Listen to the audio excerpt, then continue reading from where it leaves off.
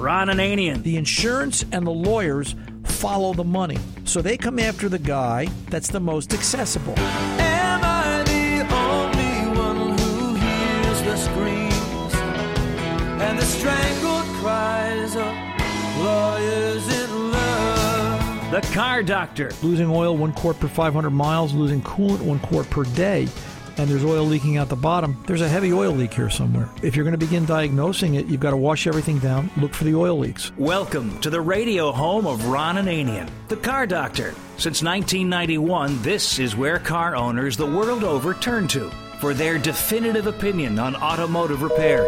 If your mechanic's giving you a busy signal, pick up the phone and call in. The garage doors are open. But I am here to take your calls at 855-560-9900. And now, here's Ronnie. Hey-o! Welcome, Ron Ananian, the Car Doctor here, 855-560-9900. More information at cardoctorshow.com, as well as podcasting at TuneIn, iHeart, iTunes, Google Play, and various other places that you can take the Car Doctor with you by podcast form, whatever your heart desires. Listen to the show whenever you want. We are live on the network Saturday afternoons, 2 to 4 p.m. Eastern Time. So if you do want to, you can call into the 855-560-9900 phone number, and we can talk live, or you can leave a message, and we will call you back and put you in the lineup for the following week. 98 Jeep Wrangler came into the shop this week. I want to tell you this story. I just want to show you the extremes and, how different auto repair can be, and it just takes you down different paths and different roads. 98 Jeep Wrangler 4-liter came into the shop this week with the idle speed stuck at about $3,000, 2,500 to 3,000 RPM. The customer, wanting to be a mechanic, I guess in a sense, had tried diagnosing it. The check engine light was on. It had a P0123 throttle position sensor circuit voltage high. They replaced the TPS twice with aftermarket throttle position sensors. They went to Chrysler, got a Chrysler throttle position sensor right out of Jeep's bins, put that on, same problem. It ended up on my doorstep after everybody got tired of pulling their hair out and figuring out what was possibly wrong with it.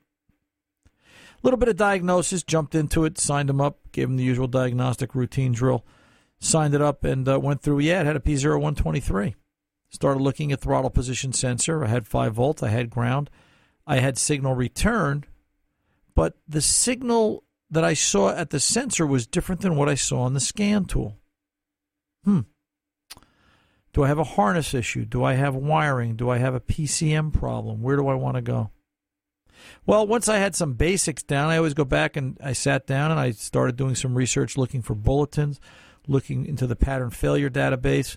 And sure enough, in the pattern failure database, there was conversation about, and I had seen this with the clock spring for the airbag being bad, creating a high idle issue. It creates a cross-circuit problem, and it skews the data for the TPS signal coming out of the sensor, and it confuses the PCM. But the problem with this car was more than just the clock spring. Part of the diagnosis involved, and dig this, for a high idle problem and a throttle position sensor circuit fault, all things being normal, part of the diagnosis is to unplug or just pull out the horn relay. If the idle speed drops to normal, then there is a fault in the airbag circuit, which pulls power out of the horn relay circuit too. Turns out pulling the horn relay didn't make the change, but on a suspicion and a hunch and doing a little bit of digging, I pulled the black wire out from underneath the horn relay. They had jumpered it up inside the fuse box under the hood, and that solved the problem for them. And I suppose that the point of all this is you have to expect the unexpected. You have to look beyond just the part. I understand the consumer, the vehicle owner, in this case, P0123 voltage high. He didn't have a scan tool. He didn't have the ability to measure voltage. And naturally, everybody goes for the part. We all have, we all do, we all will continue to do so and hope for the best. And probably 70% of the time, sensors and parts do fix cars. But it's that other 30% that creates repairs like this that leaves everybody scratching their head. The horn hasn't worked on this vehicle, well, in quite some time. He's owned it a year, And it would seem that what happened was buying this used car with 175,000 miles on it created a little bit of a pig in a poke, in that not really sure what was there prior. The clock spring is most likely in need of repair. The horn relay disconnect and the wire for the horn, they were using a separate wire to trigger the horn. That disconnect did solve it for him, and he's going to be back in 2 weeks. We'll dope out the rest, but at least we got him driving and down the road. But look at how a simple repair, a simple circuit fault, becomes complicated and confusing based on somebody else wiring around her. I know how to fix that, and adding a wire to it. That's a 98 car. That's 18 years old. What's going to happen when somebody starts adding wires and components that aren't supposed to be there to a 2016 or a 2017 and beyond? And all of a sudden, we've got a lot bigger problems on our hands. So it's going to be very interesting to see where the future goes. And we're talking a lot about the future, it seems, lately, and it's because some of the things I see in the classes and on the drawing board are just sending shivers down my spine, saying I don't see how anybody's going to be able to fix this stuff. But if you've got a 98 Jeep Wrangler and you got a high idle, try unplugging the horn relay and see what that does for you. 855-560-9900. I am Ron Ananian, the Car Doctor. Let's kick open the garage doors and let's get going. Let's go talk to Tom in West Nyack, New York, 2016 Camaro, and some questions. Yes, Tom, how can I help you, sir? Hi, Ron. How are you? Good, man. What's going on? Good. I'm going to put my Camaro to bed for the winter. Okay. Pretty soon. And I was just wondering if you got any points or advice. It's the first one I've ever done. So far, all I've thought about was filling the tank using some fuel stabilizer. And I was also wondering about whether or not to put a battery tender on it. I'll tell you how I put black away. All right? I put black away, and she's lucky enough. She has a heated garage. All right, because I think if you can get it into a heated garage, it's very beneficial to it. All right. Well, mine's under the house, and it never drops below like 40 degrees on the coldest day. So it's got some sort of heat, so that's good. All right. I would overinflate the tires, roughly 6 to 8 pounds. Maybe mine are Eagle F1 run flats. Can I still do that? Yeah, why not? Okay. Yeah, why not? It's not going to hurt anything. Like I said, it's the idea. I just want to keep the tires a little pumped up because they're going to lose air over 5 months. Okay. And that's one issue. Number one. Number two, do you have the ability to put it up on some sort of a jack stand or get it off the tires so the sprung weight, the suspension is hanging? I've been looking around at the Benpack Ranger jacks. Right. I don't know if you're familiar with them. Are they're the ones that are real low and they grab the chassis? Yep. Yeah. Yep. I was looking at those. I've been thinking about that because I usually like to change my own oil and stuff. On this car, it's impossible to get underneath it. Right. And so I was thinking about it. I was thinking about both. So if I did that, I should put it up on a jack. Yeah, get it, obviously secure, but get it up, put it on the body section so that the wheels, the suspension is hanging. Cool. And okay. I think that, because over time, one season probably won't make a difference, Tom, but right. 2 seasons, 3 seasons, and all of a sudden, at what point does the suspension get to the point where it's a little lower than it should have been because it's just sitting so long, and that can create issues. Okay. So yeah, and I agree with the idea about the battery tender. I'm not a fan, I've kind of fallen out of being a fan of fuel stabilizer. Really? Okay. Yeah, I don't know. I haven't, it's not that I've read bad things about it, but I wonder, we're putting so many weird chemicals into the tanks of cars today just by putting gasoline in them.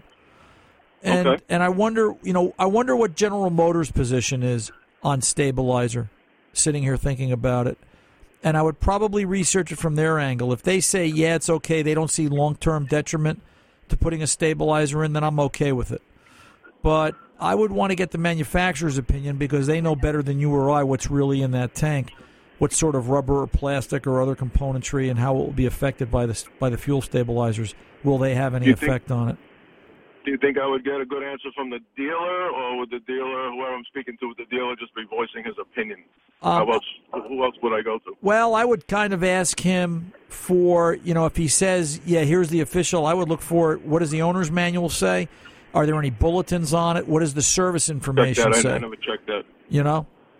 To that point, if you've been around the dealership more than once, getting the car's oil changed or getting it serviced, or just, I would find the, hey, who's the best tech in the shop, and I would, go buy him a cup of coffee and sit with him for 5 minutes, and you'll probably get more information than you want. Because I'm sure you're not the first guy to ask that question about fuel stabilizer. Probably not. So, getting back to the battery tender. Yeah, I like that idea. Absolutely. I saw two. One is a battery tender junior, and it's the 12 volts, and it charges at 0.75 amps. And then they have their battery tender plus, which is charges at 1.25. They both do a float maintenance. They both keep the battery, maintained. So does it matter which way I go? No, I've got to think, and that's a question for them. I want to know what are they rated on? When do they decide to use one or the other? My guess is it's based on the cranking amperage of the individual battery for that vehicle, because that's going to change internal resistance and internal construction. So which charger, which tender can do a better job?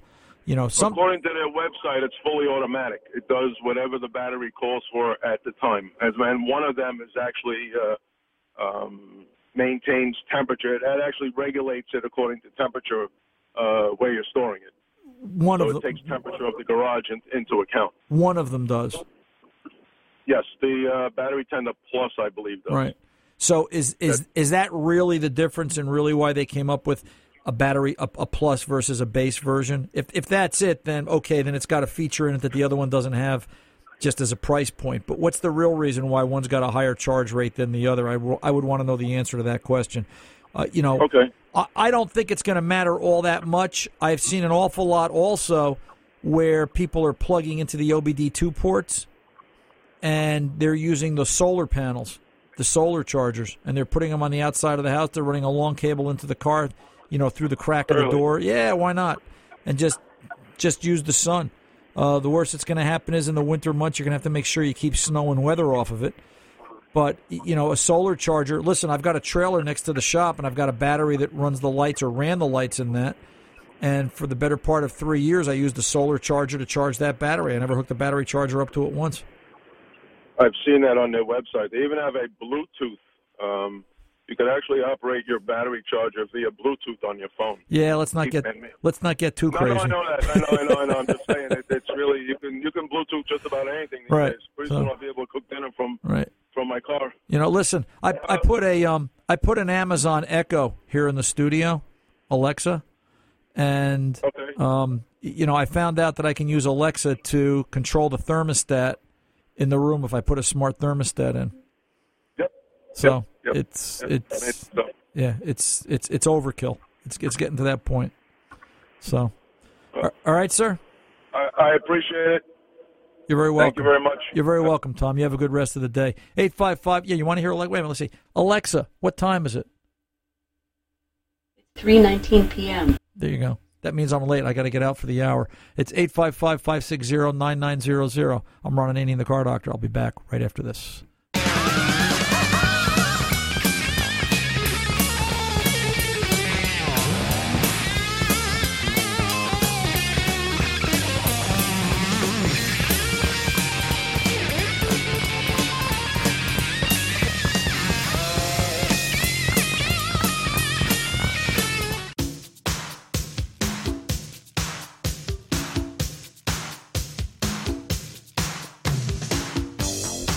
Welcome back, and Ron Ananian here.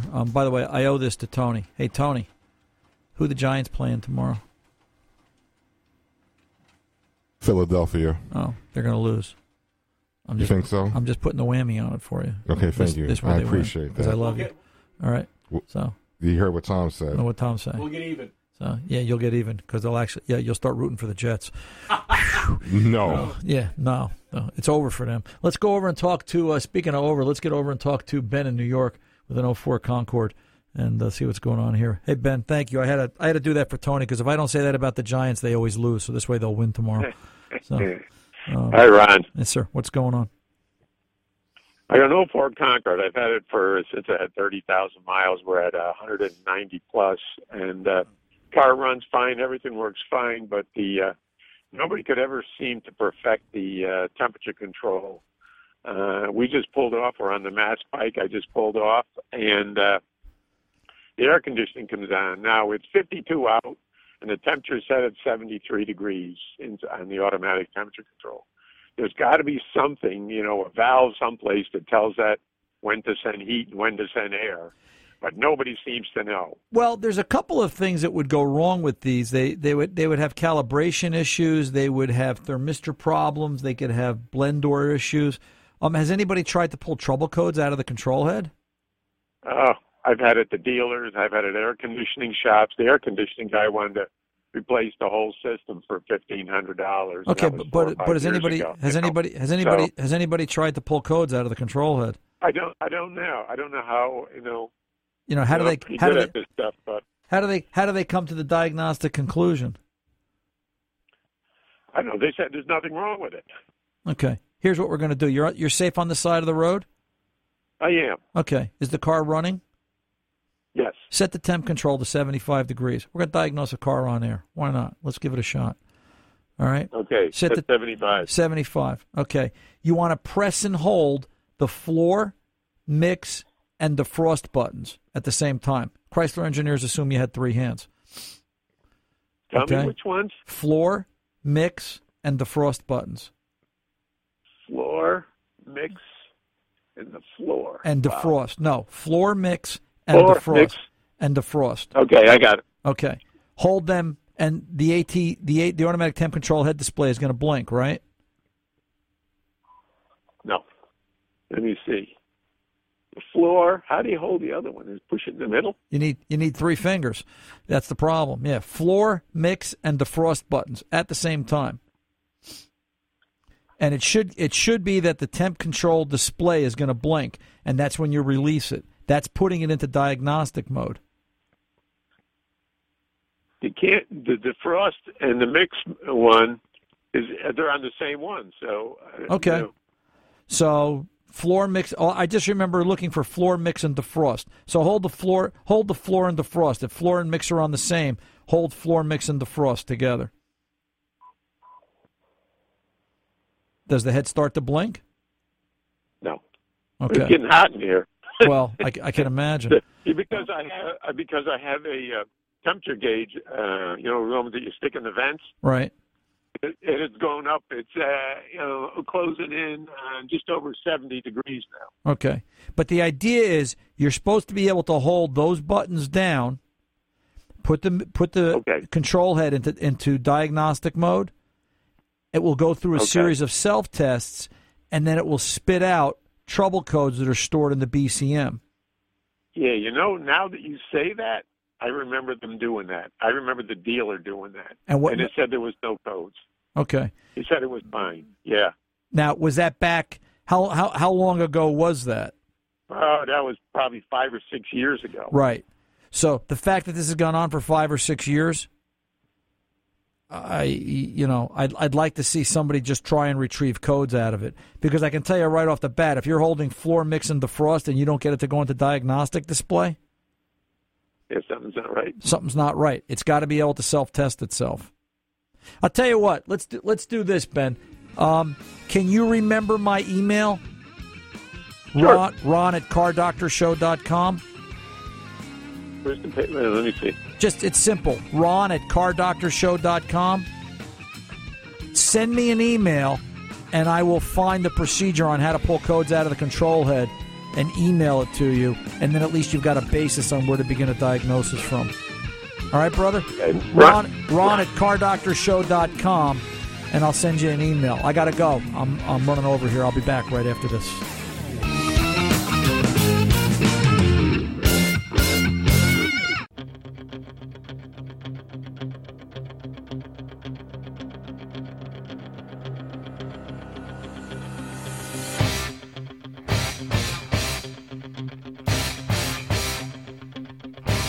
Welcome back. Ron Ananian, the Car Doctor. Quick piece of email, and this was interesting. I think we commented on this last week, but I want to make sure we cover it. Hey, Ron, you've got it backwards. You are the rare exception where a shop actually uses quality parts. I did talk about this last week, right? We bring our parts to the mechanics because we want to make sure the part installed is not garbage. The problem with this is, and I wanted to mention this as part of my conversation this week, the problem with this is it still doesn't solve the issue of liability. And I just wonder, are we going to get to the point where repair shops are required to, have a quality rating? Hey, we think, this is a good, better, best scenario. Here's the best part we can get. Here's what it's going to cost, that type of thing. Because somewhere along the way, things like this are going to become an issue from a liability perspective. And, it's going to create problems for both the repair shop and the consumer. And, that's going on the assumption that, and the probability that there's going to be issues with regards to we're using parts. I'll tell you this story. We had a 2010 Chevy Silverado in the shop this week. The problem with the car was that the heat didn't work properly. They were driving through the mountains, and the windows got all fogged up and steamed up, and the defroster wouldn't clear the glass. Brought the car into the shop. They made an appointment, brought it in, and looked at it with my first car Monday morning this past week. And, in the old days, you get complaints about, and I say old days, 10 years ago, you would get complaints about no heat or low heat output or not enough defroster. Where are you going first? The first thing off the top of your head is you're thinking, well, do I have a thermostat issue? Do I have low coolant? Do I have a restricted heater core? Do I have, something mechanical that failed, a component that kept the vehicle from operating? And I went through all that, and the OBD2 has made diagnosing something so easy. Hooked up a scan tool, went for a ride. The car maintained 192 degrees all the time. It didn't have any issues. It maintained engine temperature nice and solid. Okay, I've got enough heat. Both heater hoses were hot. As a matter of fact, the heat was hot. The heat worked absolutely perfect. Great. I've got an intermittent loss of heat on defrost only driving through the mountains. Where are you going to go? You go to bulletins. I went through and I read bulletins. And I read a lot of bulletins. I can't see them all. I can't remember them all. And sure enough, in the bulletin database, there was one from General Motors that talked about when driving and operating the heat or defroster in ambient temperatures that are changing suddenly will create fogging conditions, and how the temp control head will react to that, whether or not it has the ability to clear the windshield. The repair? Where did we start this conversation? We were talking about parts. Well, as you guessed, the repair was to reflash the onboard computer, which is what I ended up doing. Logged into AC Delco TIS and put the latest software in the car. Car's fixed. So where's the repair of the future going to be? I wonder how people are going to bring me their own software. Is that possible? Are you going to have that ability? And here's the other advantage of doing software updates. And it's not just to fix current problems, but it's for the problem that you don't even know is there. So ended up going through, once I was logged in and hooked up, I always go through and I look at the rest of the modules, and there was about a half a dozen that needed to be updated. And ended up doing a reflash on the PCM and the trans control module as they needed updates. And, was there an issue? No, but you know what? You're updating software, and software prevents the problem from ever happening, and that's a good thing too. So just the parts liability thing is huge, but will it ever affect us in the future? I don't know, because are we just going to be fixing cars with parts? And that becomes a huge issue too. So just something to think about. Hey, another piece of email. This comes to us from Todd, Midland Park, New Jersey. Hey, Ron, is it okay to switch back and forth between conventional and synthetic oil? He doesn't give me a year, make, or model specification. This comes to us from Todd, longtime listener. Yeah, listen, Todd, it is okay to switch back and forth between conventional and synthetic. I don't know why you would. It's in my mind, this is like switching partners. You find somebody you like, you stick with them. We're not going to keep bouncing around. It doesn't make any sense. Is there any long-term damage that can be done from switching from conventional to synthetic? You can confuse the heck out of the mechanic, because he's thinking whether you need a 4,000-mile oil change sticker or a 6,000-mile oil change sticker, because obviously there's a difference there. But I think that what we really need to understand is there's no advantage to it. Listen, let me answer the question this way. In my mind, on every vehicle I own, I'm using synthetic. And I'm doing that because the price difference, okay, I get it. I'm buying the oil a little bit better than you, but the price difference is worth it to me because the synthetic does give better protection overall. And if I'm running late and I can't get to an oil change on time and I let it go 2 weeks or a month late, oh my gosh, the world's going to tilt off its axis. But, you know, you get the idea. I know I've got a better quality oil in there. How often do I change it? That's a different conversation because that's, and I've talked about that here, that I will change synthetic oil as early as 4,000 miles, if not a little earlier. But that's just my way of doing things. But then again, the majority of my cars hit time before they hit mileage because I'm not a big mileage. You know, when I go to work, I'm all of 12 minutes from the shop, and vice versa. My big trip is to the chiropractor in Paramus, all the way down in the other end of Bergen County. Like it takes me 20 minutes. Like, oh boy, that's my big Saturday ride. So you know, but yeah, conventional and synthetic, it's okay to switch. I don't know that I would.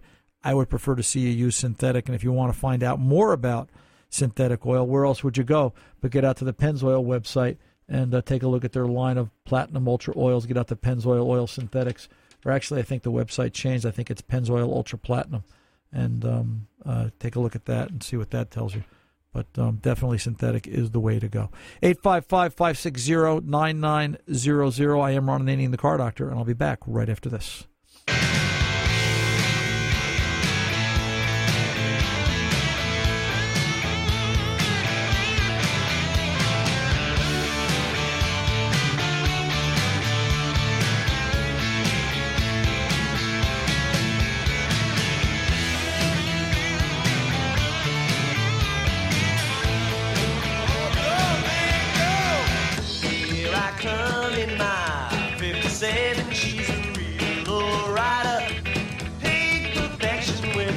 Welcome back. Ron Ananian, the Car Doctor. 855-560-9900 is the 24/7 phone number.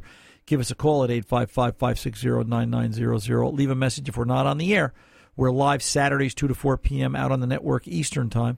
And if you leave a message at 855-560-9900, we will call you back and get you in the lineup for the following week. I do have to do a little bit of housekeeping. Just one announcement. Hasn't happened often, but first time probably in 26 years. I sort of made a mistake. Well, actually, it wasn't a car mistake. It was sort of like an office mistake. It was sort of like a radio office mistake. I'm trying to tell you nicely that, remember last week how we were giving away Car Doctor T-shirts? And Tom did a really nice job. He wrote the list and all the sizes and the names and the addresses. And then I got to the end of the show and he handed it to me. And there was some other papers there, and I read through those papers, and I'm kind of busy. I mean, I got a lot going on. And I put those papers in the shredder. Last night, I was at the bank, and I'm thinking, did I get everything done in time for the show tomorrow? I got to go send out those T-shirts. Gee, it's funny, I can't seem to find that piece of paper. So, unless it turns up here in the studio somewhere, which I don't think it's going to. Tom's going to grab the mic and yell at me now, folks. Help me. Oh, no. Tony just got off the phone. He just ordered the guy to come flog you at the end of the show. Yeah, he'll be here shortly. Vinny with the bat. So, yes. So I just want to let everybody know that, Tom, I did shred the piece of paper because I thought our listener database should be kept secret. Listen. What do you think my name is? Hillary Clinton? You think I'm going to put emails out there for everybody to see and hear? This way I figured if I shred everything, it will keep it a secret and security. Look, I told you I would not maintain your private server. Right, there you go. So I just want to let you know that if you're one of those, I think it was 3 or 4, and listen, before everybody starts calling in saying it was me, we can go back and listen to that last week's show, and we can identify who it is. But let's go on the honor system here. If somebody out there is... If we promised you a T-shirt last week, if you were one of the 3 or 4, please just give us a call. We'll get you back on the list. We got to get your info, but we just have no way to contact you because somebody made a mistake, and that person shall remain nameless, because it's the boss. I want to do a quick piece of email before I pull over again. This came to me from Chris. Chris is a listener, and he found me via email. 2006 Dodge Charger, and I thought this was a tragic tale of how cars change and how the business is changing. 2006 Dodge Charger RT 5.7, 175,000 miles on it. His problem, he wrote in his email, is intermittent stalling at lights, and while stopped in traffic, the power cuts out while driving as if the car is going to die. Check engine light comes on and off intermittently. He's had a bunch of codes, and this has been going on for a while. His most recent codes are all computer-related, P0700, 1408, and U0100. Currently, the P0700 and the U0100 are stored. And he goes into history, and he had this accident and some of these other things, and they're not necessarily relevant to this, but the U100 is the most relevant fault, because I wanted to tell you this tale of woe before I pull over here. What I told Chris and what I'm telling you, and this just goes to show you how critical and what the problems are, how cars become. The problem with the U100, I have never not seen it be a fault in the engine compartment wiring harness. Think about that a minute, right? The wiring harness from the engine compartment back to about the midpoint of the car where it plugs in has issues with the harness rubbing together, melting together, shorting, and it needs to be replaced. Well, it used to need to be replaced because the problem now is that they no longer make that wiring harness. Chrysler eliminated that part. So if you own a 2006 Dodge Charger RT 5.7 and you want a wiring harness for it, either you're going to find somebody in the aftermarket, of which I don't know anybody that makes it, or you're going to junk the car. So they're only as good as the parts that you can continue to get for them. I keep saying this. Nobody's listening. In Chris's case, I told him, I said, listen, I've seen the job done. The dealers are the ones that were doing them up until about a year ago when the harness no longer became available, it went obsolete. It's 10, 12 hours to take the harness out. It's 10, 12 hours to put the harness in. And if you're taking it out to repair it, it's typically 5 to 8 hours of bench time to go through the harness piece by piece, unwrap, tape everything, put it together, solder, repair, etc., and hope you got the problem, put it back in the car. The bigger problem, or one of the bigger problems, is the harness, after 10 years under the hood, is now so baked and brittle and formed in such a shape that you're never going to get it out easily or back in easily. So U100 is the tip-off. That's the fault code. It's a communication on the data bus problem. And I explained all this to Chris. I've yet to hear back from him. He either thinks I'm nuts or he got rid of the car. So, Chris, if you're listening, sorry to break your heart, buddy, but I'm here to tell you what you need to know, not necessarily what you want to hear. Anyway, 855-560-9900. I am Ron Ananian, the Car Doctor. We'll be back to wrap it up right after this.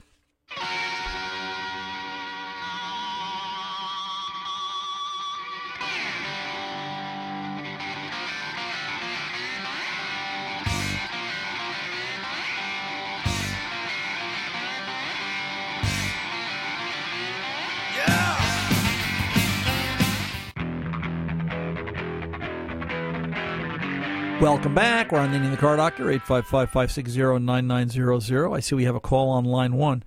I think the Car Doctor is going to get scolded. Al from Maryland. Hey, Ron. Yes, sir. This is Al from Maryland. I called you last week. I'm the guy with the exploding Chinese tire. Oh, yeah. And I got to tell you, I burned all of my shirts waiting for that T-shirt to come, and I'm sitting here in my underwear now.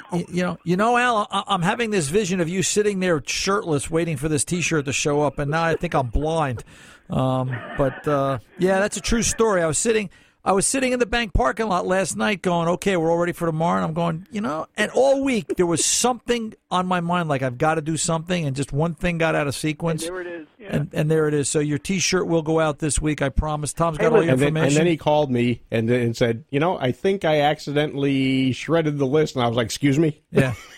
So, well, listen. Hey, listen, on a serious note, I got to tell you, there are very few guys who would have had the honesty to get on the air on national radio and admit that you screwed up. And, it's just another indication of the type of guy you are and why I listen to this show. Well, I appreciate that. So hats off to you for being as honest as you are. Listen, maybe I could run for president. I could get elected Tuesday. So at least. Oh, man, you'd be a damn sight better than what we got. At least we know. At least we know if I did something wrong with emails or something else. At least if I shredded it, I tell you the truth. So, case for another day. Got Al, it. Absolutely right. T-shirt with T-shirt. Hey, listen, thanks again, buddy. Love your show and keep up the good work. Thank you, sir. I appreciate that. You make me blush. Thank God this isn't TV because you'd see me red. Yeah, that's, listen, there's a lot going on. There's a lot going on. Personally, there's a lot going on in the shop. We're just busy 24/7. I'm not making excuses. I'm just saying, you know what? I screwed up and I shredded the list. Yes, Tom. We thought you were running. Cars are? Well, let me tell you. You know what? I guess we should, yeah.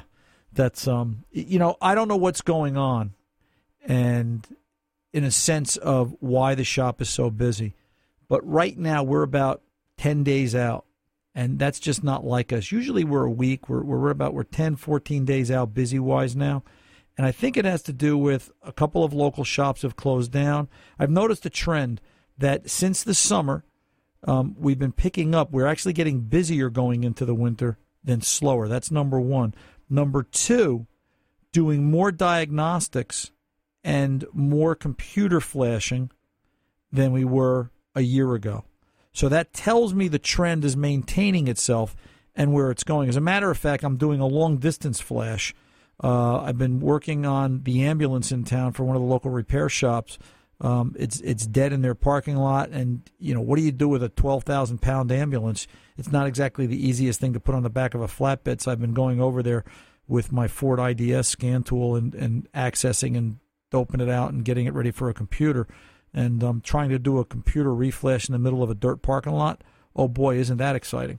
So I'm just trying to make that work. It's just part of the hey, Ron Ananian's busy factor. So, but no excuses. It's just the way it is. Hey, real quick, I was reading a website, and I think these guys have their heart in the right places. I think they're really trying to help the industry. And if you are an employer or if you are a technician and you're looking for a career, get out to autocarecareers.org. I'll do that again, autocarecareers.org.